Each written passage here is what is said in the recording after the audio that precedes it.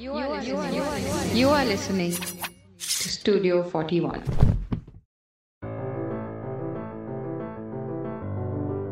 Hello and welcome to Quiz Time India. This is your host and quiz master Aditya. Another week is over and another week survived. I won't waste much time because I know when I talk too much about donations and newsletters, you guys skip through it. Yeah, the data tells me that. So, let me wrap it up quickly within 15 seconds. Here we go. Apart from the podcast, we have two newsletters. One, Discontent if you want movies, music, reading or podcast recommendations. And second, Sports Quota if cricket is your thing. Finally, you can also donate to the podcast to help it grow. All links in the show notes or in the show description in whichever app you're listening to. And with that, now we move to this week's episode. See, we kept it simple this time. Let's dive right into it. Three guests in this episode too. Three guests again. Three people you've heard before on the podcast. First up is Shakti Shetty. Then we have Ashwini Natu. And finally we have Arvind Rajiv. They've all been guests on the podcast before. And what you will be hearing today are unheard bits from previously recorded episodes. I sincerely hope you enjoy this. So without any further delay, welcome to Quiz Time India. So, this one person spent 3 years in England from 1912 to 1915, and during that phase, one of the close acquaintances that this person made was a writer called Edward Thomas. So, Thomas and our character became close friends in time, and they had a ritual of sorts. They used to go for these walks too. And during these walks, Thomas was slightly an undecisive character, and he would often think about a particular choice which these two had made, and he would always, in retrospect, he would often lament like if that was the right choice or should they have chosen differently. And this was quite a common routine. Every time they would go for a walk, Edward Thomas would keep lamenting like maybe they didn't do the right thing, and so on and so forth. When our primary character, our hero, returned to America in 1915, he sent Thomas a letter. In the letter was a particular piece of work which is very, very famous now. And Thomas read it. The piece was originally written in jest of sorts, in a sweet, funny way of remembering their times together. But Thomas took it very seriously and personally.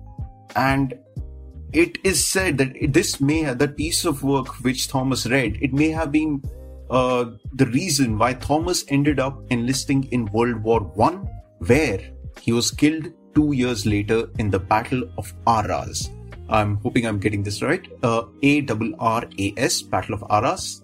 What I want you to tell me is, what is this very famous piece of work or writing which Edward Thomas received, which spoke about Edward Thomas's indecision, and it was supposed to be a sort of sweet, funny, remember our times, we had such great times, but Edward Thomas was quite a serious fellow and he took it personally. He thought this was a sign for him to join the army. He unfortunately died 2 years later. So what I want you to tell me is, who is this author or who is this person that we're speaking about, and what is this famous piece? So the famous person we're talking about, he's the one who was alive after World War first, but the other guy, he died, right? Yeah. The person who was alive, he has to be an American because he went back to America. Yes, an American. Born in 1874 and died in 1963. Oh, he lived long. Has to be a writer. 1963. Is it Fitzgerald by any chance? No. It's not Fitzgerald. Who is the 1963? This poem was written in, as I said, 1915. Oh, I gave it away. It's a poem, by the way. It's a poem. Is it Robert Frost? Yes. Yes, you're right. Tell me. Is it that roads, like two roads and You take the one that's Yes. the one that is less traveled. Yes. Yes. So every time these two guys used to take a walk, Edward Thomas used to be like, "यार ये रास्ता नहीं, वो रास्ता लेना चाहिए था. वहाँ पे कुछ होता ये था." And later, when Robert Frost went to America, he wrote a letter in that there was a poem, sort of remembering their times together, and in which he writes, "Two roads diverged in a wood, and I took the one less traveled by, and that has made all the difference." Interestingly, he won Pulitzer for poetry. I think he won it 4 times or something. I'm not sure, but he won several Pulitzers, if I'm not mistaken. I think what happened to Edward Thomas is when he read the last line, and that has made all the difference. And Edward Thomas, it was the brink of the World War. He thought he needed to enlist.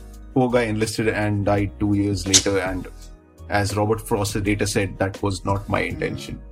Sort of cruel story. The unsung martyrs of poetry. That could be a thing. All right. Yeah. It's your turn now.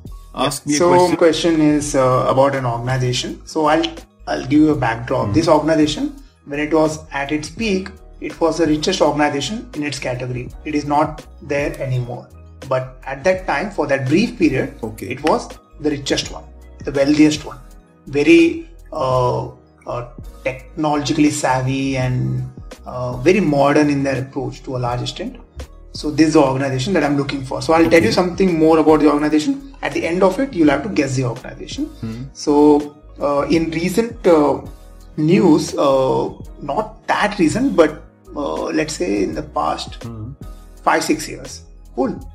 So the past 5-6 years, this organization has controlled a population of estimated 13 million people in the world. Like controlled, like literally controlled them. And that too for nearly 3 years, uninterrupted. Cool. And when it was at its peak, like I said, it was not only wealthy, but it was like almost global, because it was running government in Libya, like almost controlling the entire 100-mile coastline of Libya, and some uncharted forests in Nigeria. It had an entire city in Philippines, in Asia, and a vast spread of Middle East, and in total it was having a footprint in 13 countries. So 13 countries, close to 13 million people under its control, and extremely wealthy, like far wealthier than LTTE, which was the wealthiest organization for the longest time. So which organization am I talking about? Okay, tell me one thing. When you mean organization, do we mean it like a industrial organization, or do we mean like a political organization? Because you mentioned LTT. My first thought was it was something like a tech company or something like that. But you mean a political organization? The ambitions are very political. So we can't say it's industrial, but very political ambitions. But more on the violent side, more on the military side. You mentioned a couple of places in Africa, but then you also mentioned Philippines, and you also mentioned Middle East. Intriguing part. Like they were pretty global in that sense. That when they were at that top for this very brief period, they actually managed to upturn a lot of places. So much so they were establishing administrative centers like left, right, center. So obviously this is a very, very famous organization. Okay. I have an educated guess, and then I have a wayward guess. The educated guess sort of is Boko Haram, because they are based out of Africa. That's a very good guess. You are very close to the answer. But that's not the answer. Right? Now let me go to the wayward guess. Are we talking about the Somalian pirates? Somalian pirates, they did well for the sea area, but they were never organized as such. The way I'm talking about, this organization is next level organized. Was next level organized. Now it's like literally falling down. But back then, it was doing something. But, and we're talking about 5-6 years ago. 5-6 years ago, the downfall started. What time? Actually. The real rise took place at the beginning of last decade. Quite interesting. If you guessed Boko Haram, right? So You then said you're Boko Haram. very, very close to the answer. Yeah. You almost cracked it. What is the immediate next guess? Are we talking about Al You're Qaeda? again very close. Al Qaeda used to be that guy in Taliban used to be that guy, but no. Just take one more guess. Yeah, in that same range. What is left? I don't know. Abhi kaun bacha? I don't think ISI can be that that. is like, it's not ISI, it's ISIS. It's ISIS. So yeah. It's ISIS. So Okay, for 3 years they were like controlling almost 13 million people under their thumb, and they had posts like administrative posts in 13 countries across 3 continents, with funds pouring in literally from Europe, America, and like they were the most technologically like savvy terrorist organization like in history. And when New York Times did a full-fledged report on how they conducted their administrative duties, people apparently when they left, when US backed or Syrian backed administration came up, they were happier with ISIS, which is strange because these people complained about the violence, very like cruel dealings on ground, but at the same time they were saying that when ISIS was around, there was no power cuts, there was no litter, there was no water shortage. So administratively these guys were doing something else because like I said, they were very using the most of technology. And that was our previously recorded bit with Shakti Shetty. And now we will be moving to our unheard bit from the episode that we recorded with Ashwini Natu. But before that, before we move on to the next question, remember to check out our newsletter Discontent. That is at studio41.substack.com if you want movie, music, reading or podcast recommendations delivered to you every week for free. And now, back to your show. And this should be a rather easy question. And this features one of my favorite bands. So I thought, question dali dete hain. Okay. This is a story of Drew Houston.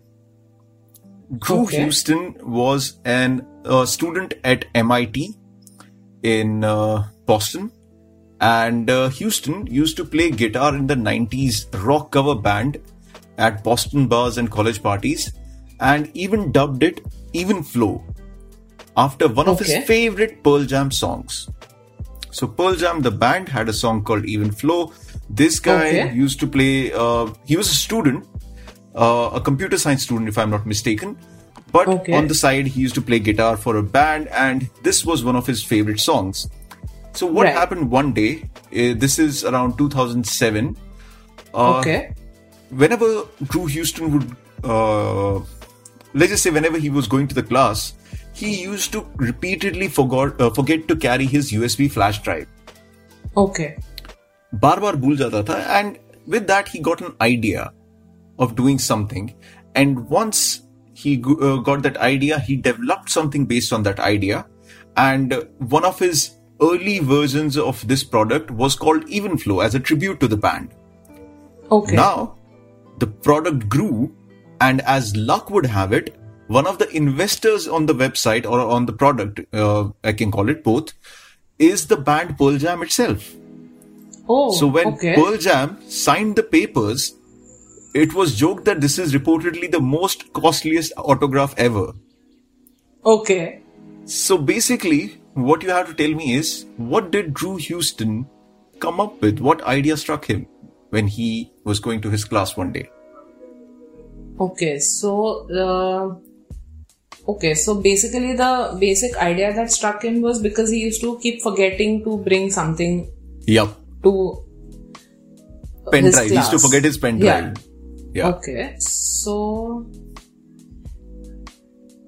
So I'm thinking between two things. Since he was forgetting something, so he developed an app for, something like a reminder or a to-do list or something. And my other thought is that because he used to keep forgetting his USB drive, the pen drive, he had an idea that something like a cloud storage or some kind of some sort, where he doesn't need to get his USB drive. He can directly link it through his like class computer and get the information that he had on the USB drive. So these are my two thoughts. And your second thought is absolutely correct. So he invented something called, first he called it Evenflow, but then he later changed it to Get Dropbox. He actually thought that he would create a website where he would put his documents and, encrypt it so that no one else can get it. But then he thought, you know what, maybe everyone can use it. And then it became Dropbox and it became big. And one of the investors, as I said, was later is Pearl Jam. Pearl Jam itself. Oh, acha. I never knew that Dropbox was named something else before. Yeah, Evenflow. Oh, very interesting. Very, very interesting story. So my last question is, so this is about a lady called Monisha Rajesh, and she's a UK citizen of Indian origin. And so she used to live initially for a few years in Chennai, and then her family moved to UK. So one day she was reading an article in the UK about how India's domestic airline sector has grown and now connects a certain number of cities in the country, the domestic airlines. So she, out of curiosity, she just pulled out a map of India and she was taking a look at what all cities are being connected now by airlines. And she thought it would be so cool to travel to all these cities on flights and travel all over India that way. But then she realized that the cost as well as the carbon footprint would be like too massive. So it was out of her, she decided to not do that thing, like go against that idea. But then she got this, like she was bitten by the travel bug and she wanted to explore India. So then she decided to take the trip to all those cities that were mentioned in the article, but in some other manner. Okay. And then after that, she has written a book about her traveling experiences. And the name of her book is a play on a classic whose story is on a similar theme like hers. So, what is the name of this book which is written by Monisha Rajesh? Monisha Rajesh. Okay, so basically she wanted to travel the country, but it wasn't feasible, at least by flying. Right. So then she looked into other ways of doing it, other means of doing it. Right. And in that, she ended up writing a book about it. Right? Right. And then that book is a wordplay on a classic, I think I'm assuming another book. Yeah, a classic book or a novel, whichever way you call it. And the theme of that story is similar to what the theme of her book is. Okay, I'm not sure if this is a book or I think it's a movie. Is it something like Around the World in something 80 days or something? So the original book, you've got it right. Around the World in 80 days. Yeah. I have no clue about it. Okay. So that's the original one. So now the title of her book is a play on this title. And what is the original title? Around the World in 80 days. That's the original one by Jules Verne. So this lady, the book that she has written is a wordplay on this title, her book title. Okay, let me guess that. Around the World in 80 days. Around the country in 80 days? No, I don't think So the title is about how she ditched the idea of planes and she chose some other way of traveling. So it's not, so that is incorporated in it. So what method of traveling that she chose? Oh, did she use trains? Yeah. Yeah, I think she I've did come use across trains. this book. I think I have this book somewhere in my library, which I never got around to reading. Around the country in 80 trains. Yeah, exactly. Around India in 80 trains. That's her book. Oh, probably I need to go back to it now. That is such an excellent question. Around India in 80 trains. I'm pretty sure that must have been an amazing journey to have. Yeah, I know. And she has written it quite well. I mean, it's an interesting read. And if somebody wants to undertake that kind of travel, it's a really nice guide to, how you can go about it. This reminds me of, not exactly reminds me, but on a tangential lines of this YouTube movie. So it was just a couple of film students who took this journey across India. And the deal was they would only take trains and they would only go in unreserved compartments. Oh. So it's called Unreserved, I think. And it's got music by Indian Ocean and stuff. And they go all across the country. Like they go to Kashmir, like wherever the farthest we have train going up. Then they go to southmost point of India where the train goes, and west and east. And as I said, they have to go in the general class. Unreserved, yeah. Okay. Unreserved general class, and that is, they talk to people across the journey there. So it's quite an interesting... Right. It's quite interesting. I think it's called Unreserved. It is on YouTube. I did see it. No, I'll check it out surely. Sounds very interesting. Yeah.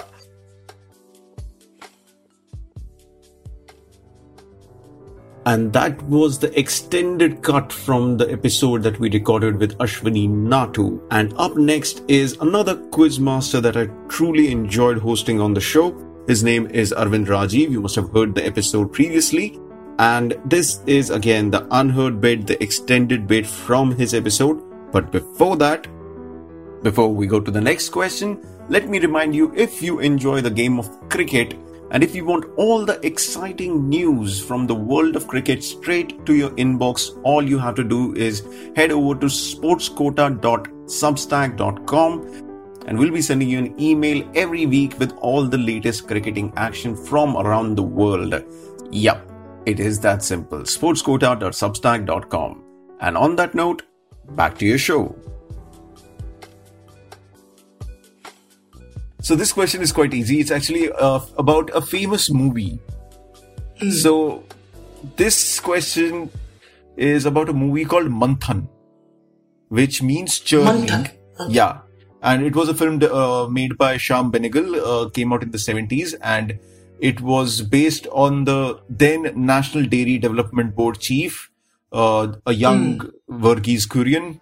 So the film traces the origins of the movement through its sort of fictionalized narrative based around rural empowerment, when a young veterinary surgeon, who incidentally was played by Girish Karnad, and he joins hands with a local social worker, and that's how a milk cooperative is set in the movie, and in Anand, Gujarat. And of course, this is sort of similar to the story of Amul. And what you have to tell me is, for those times, this film was also unique in a special way, considering the topic it was about. What was special about this movie? Okay, thanks that you asked this question, because I was privileged to do a quiz for Varghese Kurian. Oh wow! A few years back, by a school which wanted me to do a quiz on association with the National Dairy Board, and I had to do a lot more research, because what you know about Varghese Kurian is very little, right? What you know about him, he has done so much, and in fact, Vallabhbhai Patel played a very important role in the setting up of Amul. Many people didn't know that Vallabhbhai Patel was the person who told Varghese Kurian that you should start it as a cooperative society.